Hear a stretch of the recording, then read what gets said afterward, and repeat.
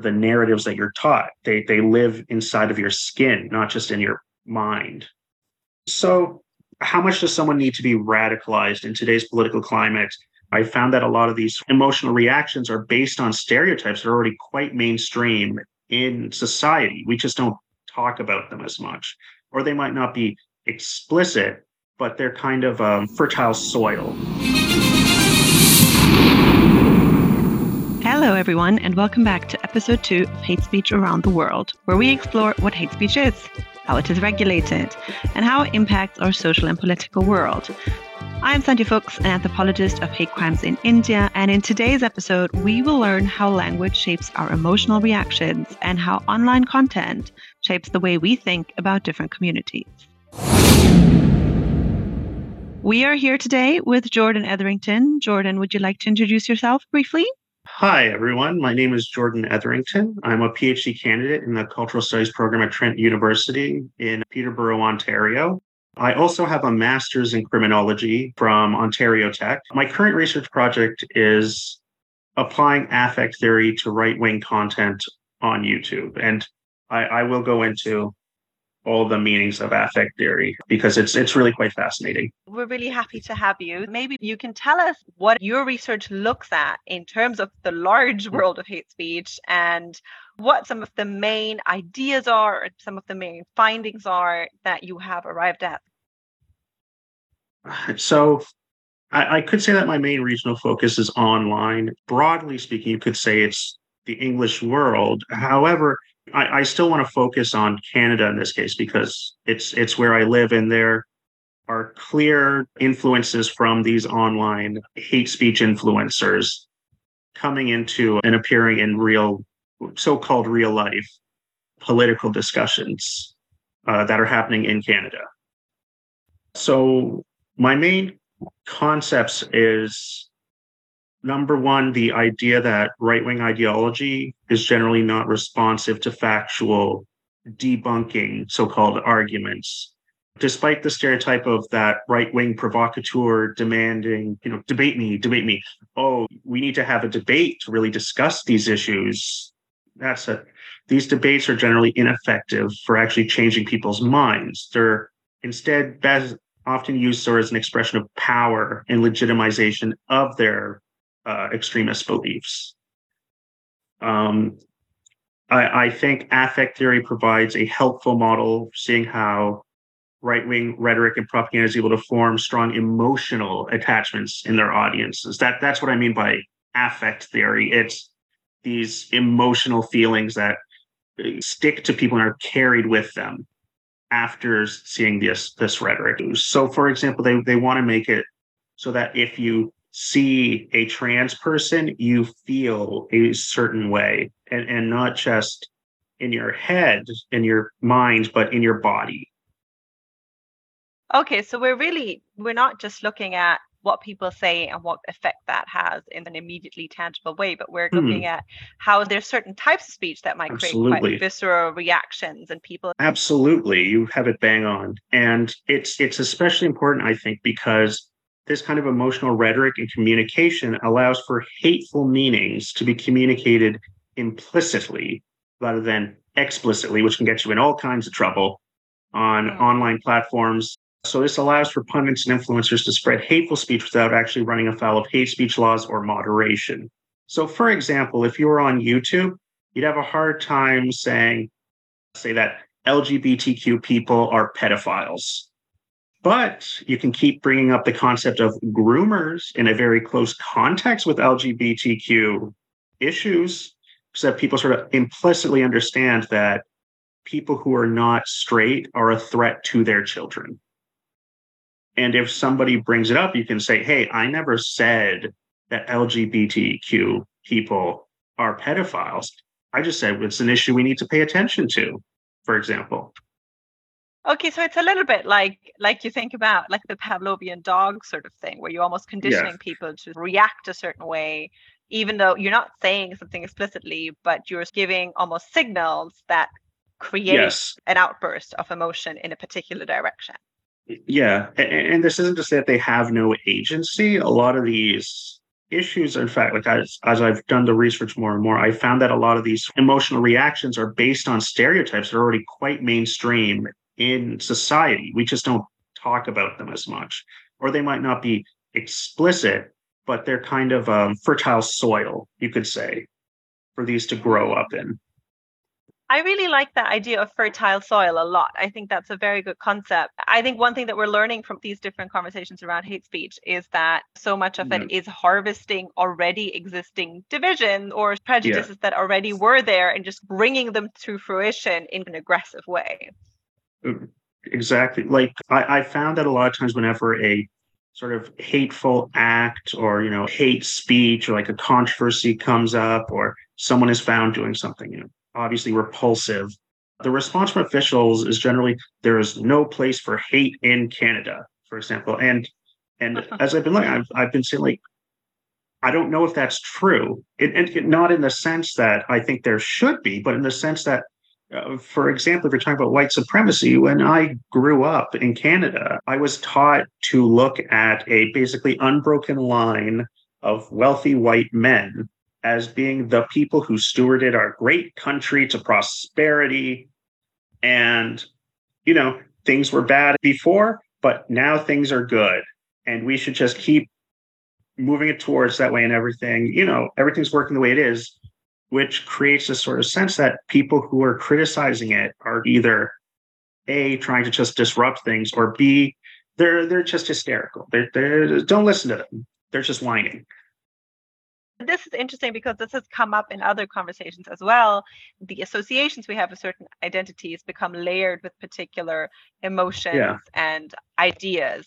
So you hear the name of a particular social group, usually it's a minority group, then the associations that evokes are with a particular negative emotion and also with a particular negative narrative. So when you are encountering people who belong to that group, you're already operating with a whole layer of meanings that you may not be acutely aware of. Yes, absolutely. I was once told by someone that they intellectually and consciously, they are pro-gay rights, gay marriage, everything. This is an example of an affective reaction. But that when he sees two men engage in kissing or some kind of acts of affection, it makes him feel nauseous in his stomach.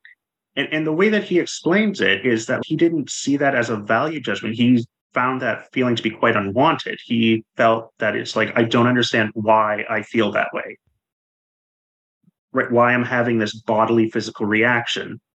And I think that is because of these experiences and sort of the narratives that you're taught. They live inside of your skin, not just in your mind. That's really fascinating because that almost also shows that there's a way of actually infusing discrimination almost into subconscious reactions. Tell us, how is that constituted? Because you look at the online world, how does that happen? Yes. In your research on YouTube, how do you pinpoint this process, or how do you learn about this process? Well, of course, the first, at its most basic level, I watch YouTube videos of online hate speech influencers.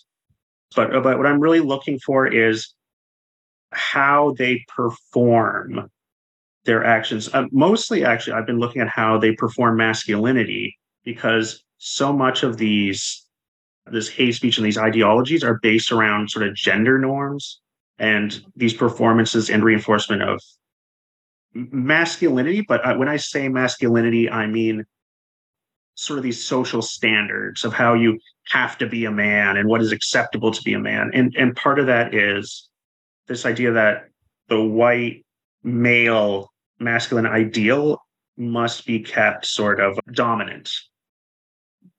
Right? So it all sort of feeds into white supremacy, transphobia, homophobia, all those kinds of things. So I look at, honestly, like everything, their tone of voice, their posture, how they're dressed, how their setup is, the staging. How do you decide who to look at? Maybe we can start there. Who do you pick? Okay, so my one big number rule of thumb is they have to at least have 100,000 subscribers. I've looked at Tucker Carlson, Jordan Peterson, although they're not strictly speaking on YouTube, there a lot of clips and stuff is uploaded to YouTube by their channels. Ben Shapiro. Lately, I've been doing the Manosphere. The Manosphere is basically a group, a subculture on the internet who's all about how masculinity is super important and is under attack from feminists. So you have to make sure, remain manly in the right way so that you can still kind of be dominant. There's a lot of grifters in that space who all want to sell you, their courses on how to pick up women and be manly. So Andrew Tate has been a big one. He is what we call a manosphere influencer. And Andrew Tate is particularly popular. Honestly, I don't know why. He comes off as absolutely repulsive, but he speaks very confidently. And how can I say that? He doesn't have any sort of academic or ideological gloss to what he does. He is very much in it for making money and having sex and doing whatever he wants. And I guess there's something attractive to that, particularly if you're a teenager or younger, which is honestly a large part of his audience. So you have someone like you have your manosphere's wide framework, and you have these people who have over 100,000 followers, big influencers like Andrew Tate, and so you pull up their YouTube videos, and then what do you do to look into all of the questions we've already touched on? I try to see how their arguments, and when I say arguments, I don't just mean vocal arguments, but how let's say the world that they're trying to portray through their actions and speech, how it might affect someone emotionally, and how those arguments could make sense to people in the right context. So, for example, like Andrew Tate's arguments about, say, when he says the Matrix, whenever he gets into any trouble or any pushback or anything, might sound patently ridiculous to you or I. But to a 15-year-old teenager who is confused about the world and why things aren't turning out the way that, you're sort of told things will be, because, increased job precarity, growing economic instability, growing gaps between rich and poor, et cetera, et cetera. The idea of this world being like this artificial framework being put to keep you down, and that if you learn the rules for that framework, you can exploit them and then become rich and powerful yourself. So I want to watch it and see what messages and emotions they're trying to really put into people, especially through implicit means. Like, I've noticed that YouTube thumbnails are a really rich thing to look at because they're made to really catch your attention and really like kind of prime you for a specific emotional feeling. Like, oh, there's something about Alexandria Ocasio-Cortez, who's like, the U.S. Congresswoman, who's known for, her progressive ideology. And then whenever she's there, like, they'll just have a picture of her looking angry. So like, and then there'll be big text on it saying like, AOC at it again, in like big bold letters with like big in red text with a fire behind them to make it look like, oh, this person's crazy and angry and they're going to just try to set fire to everything.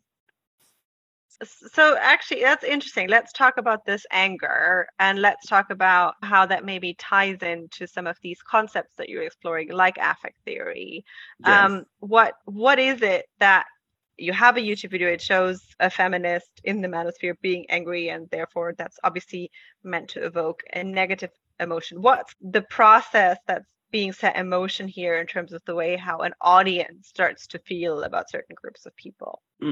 I think if we're going with that specific case, I think it's trying to associate feminism and progressive politics with this idea of it being connected to irrationality, sort of thoughtless emotion, impulsivity, and short-term thinking. Everything that sort of pushes against sort of the stereotypical masculine ideal, big, logical, strong, calm, stoic man who's in control of everything. Yeah. and that is part of. So they are trying to show AOC as being sort of the hysterical, stereotypical hysterical woman. And what does that, I mean, this is obviously like an individual example, but if we're talking about the world of YouTube, we're looking at this in a systemic way, right? This isn't happening once, it's happening over and over again. No, it does have, So then you will then react to, after enough exposure to this, you will generally react to, say, feminist or progressive talking points with this association with just hysterical over emotionality. Like, these points that you're saying aren't real. You're just upset. You're just looking for something to complain about. You're nagging. And I guess the question is, in your work, and how does that tie into the idea of hate speech? We've talked a little bit at the start about this idea of planting seeds or the fertile soil. So how does that work?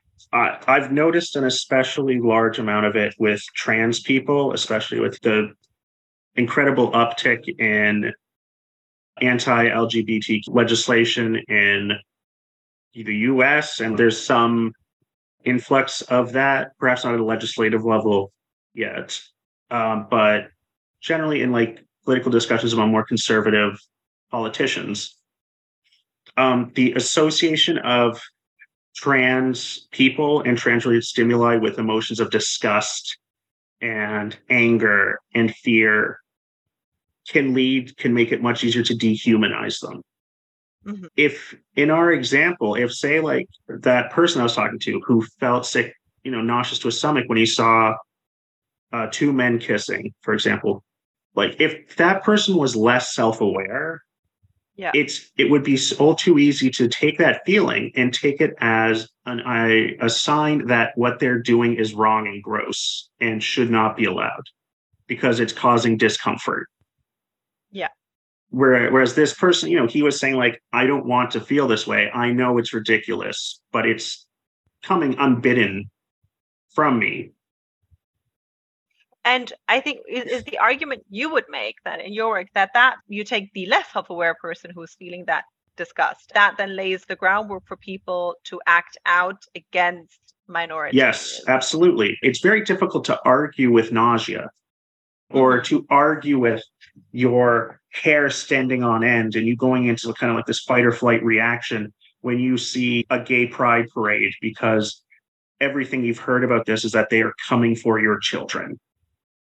Right. And you see this and you feel afraid. And when I say feel, and I think we can go into, what an affective reaction actually is. When I say you feel it, you're not just experiencing the emotion, you're experiencing it in your body. Your heart rate is going up. Your adrenaline is pumping through your body. You're starting to breathe faster. Your face is reddening. All these things, all these physical reactions are taking place. So what's interesting about this is you can almost skip over the speech part of hate speech. You're priming a group of people on an emotional level to a point where you can almost go from that visceral emotional experience that people are having, which is a negative one, which is a hostile one in relation to particular people, and you can directly from that to hostile action. It becomes much easier. And I will say that these reactions are not natural reactions to different people. These reactions, the existence of, say, a surprise startle affective reaction is instinctive. The placement, what causes that reaction, is socially constructed. And I think that's such an important point, because it's not hate speech initially, it's fear speech, right? You're creating fear to the point where you feel like you have to defend yourself, and then all hell breaks loose. It doesn't even have to be necessarily like a trans person. It could be a trans flag in your neighborhood. Like I remember after 9/11, right? When Islamophobia, there was a huge uptick in Islamophobia, and the idea it's like, even in our media, like you'd see a film and like you'd see a person in a robe with, a head covering, and there'd be a slow motion of them looking at the camera just to like make in a way that makes it look really threatening, like the movie Like even our mainstream media is trying to make it look like they're coming to get you. Yeah. So when you talk about the affective reaction, is that what you're talking about? The visceral reaction? Yes, the visceral I'm trying to think of how to put it. Can I give kind of an anecdote? Sure. An analogy? So say you go outside and you see a grizzly bear, right? Okay. I'm sure everyone's heard of grizzly bears, right? Mm-hmm. You're walking outside and you see this grizzly bear. It's not attacking you, but you see it and you instantly are like in this fight or flight mode, right? You're like, yeah. Oh crap, I got to get out of here. This is really scary. This is bad, right? Right. So you're going to be, you're going to have an adrenaline spike in your body. You're going to be looking for exits. You're going to crouch down because you're trying to make yourself look small so you're ready for movement. Like these are very specific physical reactions and postures you go into. You're doing all this. Hopefully you get away safely. But a human baby isn't born with knowledge of grizzly bears in their DNA, right? You have to be taught grizzly bears are dangerous.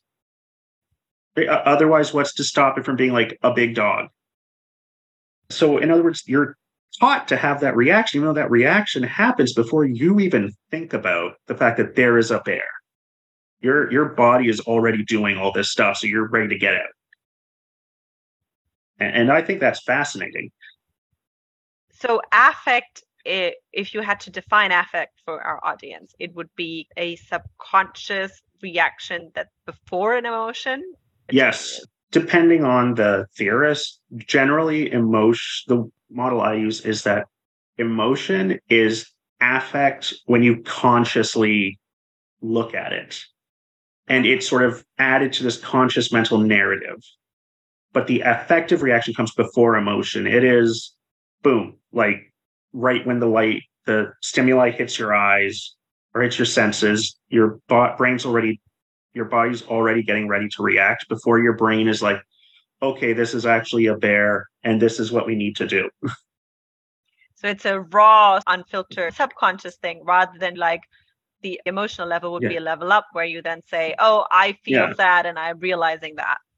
Yeah. And obviously this has a very clear, evolutionary advantage. If you see some dangerous animal, you don't want to have to spend time thinking of exactly what you're going to do before you're ready. So all of this is going on YouTube. Let's talk about this. There must be sort of regulations around this. I mean, a lot of the things that we talk about on this podcast also have to do with regulation and law. So what is it that YouTube does regulate, and what's the problem with that in terms of the things that we've just been talking about? So I have the guidelines for YouTube here, which reads, hate speech is not allowed on YouTube. We remove content promoting violence or hatred against individuals or groups based on any of the following attributes. So they have age, caste, disability, ethnicity, gender identity and expression, nationality, race, immigration status, religion, sex/gender, sexual orientation, victims of a major violent event in their kin, and veteran status. So the issue is, as I see it, twofold. First of all, there is a fire hose of content on YouTube. There are more videos being put up than anyone could possibly look at. There's an unimaginable amount of videos being put up all the time for YouTube. Secondly, these are pretty broad definitions, like what constitutes promoting violence or hatred against individuals or groups is really based upon the discretion of the moderators that they send it to. And there's also tendencies for more popular YouTube accounts to face less consequences than smaller YouTube accounts, because the larger YouTube accounts get more advertising revenue.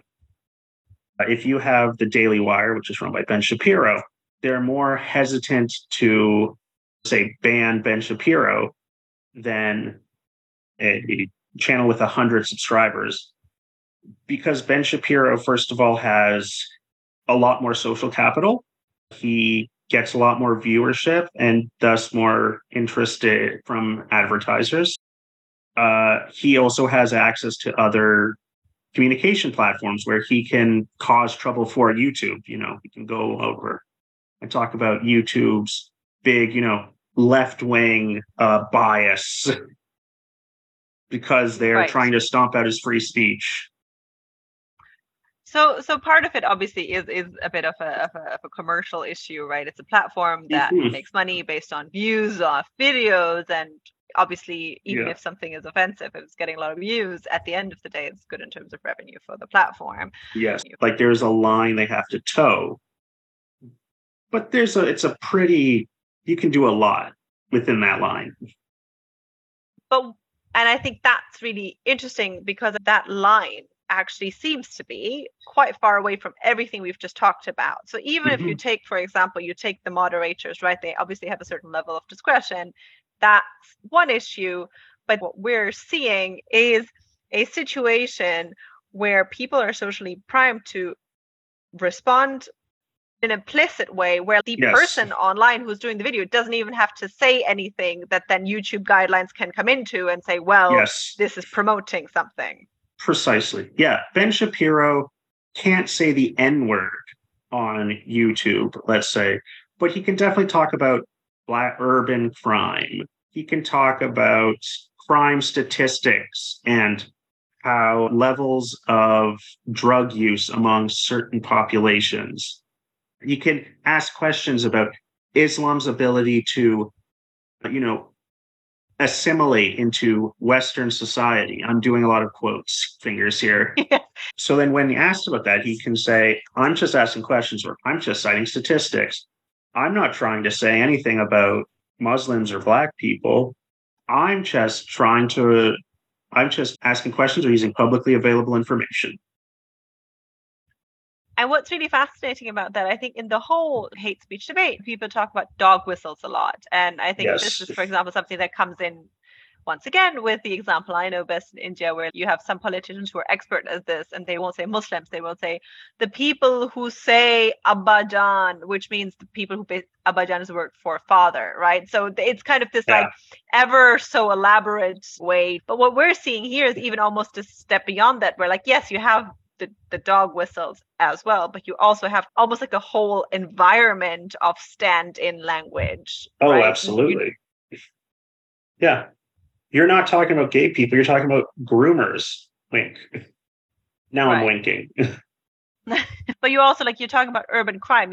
That's not referring to even a particular group. There's like another layer to this where you're then talking about a phenomenon which has been layered onto the dog whistle, which has been layered onto the community almost. Yes. Within the context of American, and because American media has such a huge footprint, filters into other English-speaking and even non-English-speaking areas. The term urban crime is generally understood in the right context as referring to Black people, because Black populations are associated with living in urban areas.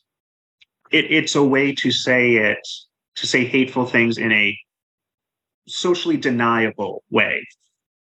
Yeah. So if somebody calls you on, you can say, well, I'm just talking about crime in the cities, even though it's So I guess the question is then, as somebody who's worked on this and who spends a lot of time looking at the stuff on YouTube, is there something that YouTube could do better to regulate this stuff? Or is this really something that's completely almost beyond a regulatory framework? I don't think it's beyond a regulatory framework, considering how quickly YouTube can clamp down on copyrighted music. Okay. Yes. That seems to be able to get done really fast. Not that, but there are, of course, difficulties with this that I do think need to be considered. For example, I've used the term groomers as sort of a dog whistle, as an example of a dog whistle against LGBTQ people, right? But say you were to make the term groomer a banned word, let's say. Well, grooming is an actual phenomenon in the sense of the term being used to make abuse victims accept that abuse. It's a long-term process used by abusers. and this is clearly an important concept to talk about. I want to emphasize not using it specifically to refer to LGBTQ people. But yes. So basically the same word can have different uses in different contexts, Absolutely. Not all of which are kind of insidious. Yes, so that's part of the insidious element of it. If these terms didn't also have other uses in other contexts, they wouldn't be so effective at this implicit messaging. So if you're thinking about these moderators that you've talked about, what would somebody look out for? Would that be every moderator contextually looking at every video? It would be incredibly difficult to do so, though, because you're having these people whose jobs are to look at basically unlimited numbers of hate speech and other inappropriate imagery. To try to teach them about the specific context these are taking place in would be difficult. But then again, I look at how they were able to work with COVID denialism. That was able to go pretty quickly. How did they do it in that context? Like, what was sort of the strategy used there? Oh, I more mean that they were able to make it so that actually talking about the idea that COVID is fake would lead to moderation. But even that has difficulty, because then it becomes difficult to talk about COVID denialism, because it's hard to talk about COVID denialism when criticizing it, or even criticize COVID denialism without saying COVID is fake, because you want to describe what they're saying. You then can't talk about the phenomenon as well. Yes. Yeah. I'll be honest, this is something I do not know what a solution is. That's fair enough. We can't expect our the people we bring on here to have all of the answers. I know that there was a recent GLAAD study on different social media platforms, which found that they have been seriously failing the LGBTQ plus communities. YouTube got a 45% out of 100 on the GLAAD Social Media Safety Index score. So there is clearly work to be done. So there's YouTube guidelines and all of this. I mean, you're also a criminologist. So tell us a little bit how these guidelines would then potentially interact with any national legal frameworks. So the Canadian legal framework for hate speech is, I was surprised by actually how minimal it is. In Canada, there are only 3 federal hate crimes, which are public incitement of hatred, willful promotion of hatred, and willful promotion of anti-Semitism. And all of those have very specific meanings, too. For example, willful promotion of anti-Semitism by the text actually mostly talks about Holocaust denial. Technically, doing something like spray painting a swastika on a synagogue would not count as a violation of that federal law of willful promotion of anti-Semitism, because they're not denying or explicitly endorsing the Holocaust, for example. Instead, there's this idea of an offense being defined as a hate-motivated crime, but that is at the discretion of police, who will then say that, label an offense to be hate motivated, which judges can then use as a sort of sentencing factor. The issue with this is that the guidelines around what constitutes a hate motivated crime really are completely inconsistent from municipality to municipality. For example, in Toronto, which is one of Canada's biggest cities, to be considered a hate-motivated crime, police are directed to define it as a criminal offense committed against a person or property that is based solely upon the victim's race, religion, nationality, ethnic origin, sexual orientation, gender, or disability. Right. Now, that's a very, very stringent definition. Very rarely are crimes done for one sole motivation. Say a white man and a black man get into an argument over money, and then the white man starts calling this guy, saying racist things to the black man, and then beats him up. Now, clearly, there's a racial element here. He is uttering hate speech. But they could argue, well, they were fighting over money, though. That assault was not motivated solely by racial hatred. Right. Whereas, so it doesn't apply. Yes. Whereas in Halifax, which is the capital of Nova Scotia, a maritime province, a hate crime is a criminal offense committed against a person or property, the motivation for which is based in whole or in part upon the victim's race, religion, nationality, ethnic origin, gender, disability, or sexual orientation. And those sound very similar, but that in whole or in part is very significant. Because in that case, our hypothetical situation is clearly a hate crime because it was committed in part due to hatred. So a lot of different guidelines, which are also internally inconsistent, which makes it all very much more complicated. Now, if you look at the influencers that you look at, now their content on YouTube is subject to YouTube regulation.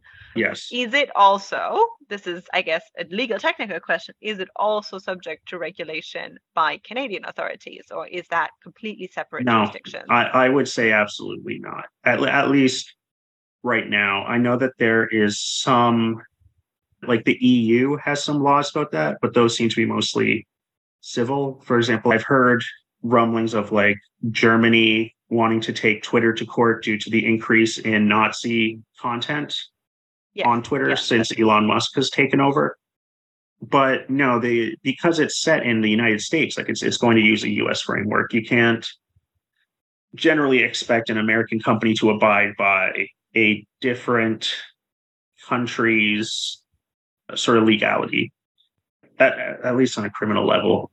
So do tech companies have the almost sole power to regulate or not regulate hate speech online? I think that on an individual level, users who make illegal content online in their home can be prosecuted for it in their home country. So if a Canadian made a YouTube video promoting anti-Semitism that fit that legal definition, they could be prosecuted for it in Canada. But you would not be able to prosecute YouTube itself for hosting that content. Okay, so what do you think the social effect of all of this is? So we've talked about affect, we've talked about the production of these reactions and bodily experiences, what that leads to and how unregulated it is, right? We're talking about all of that.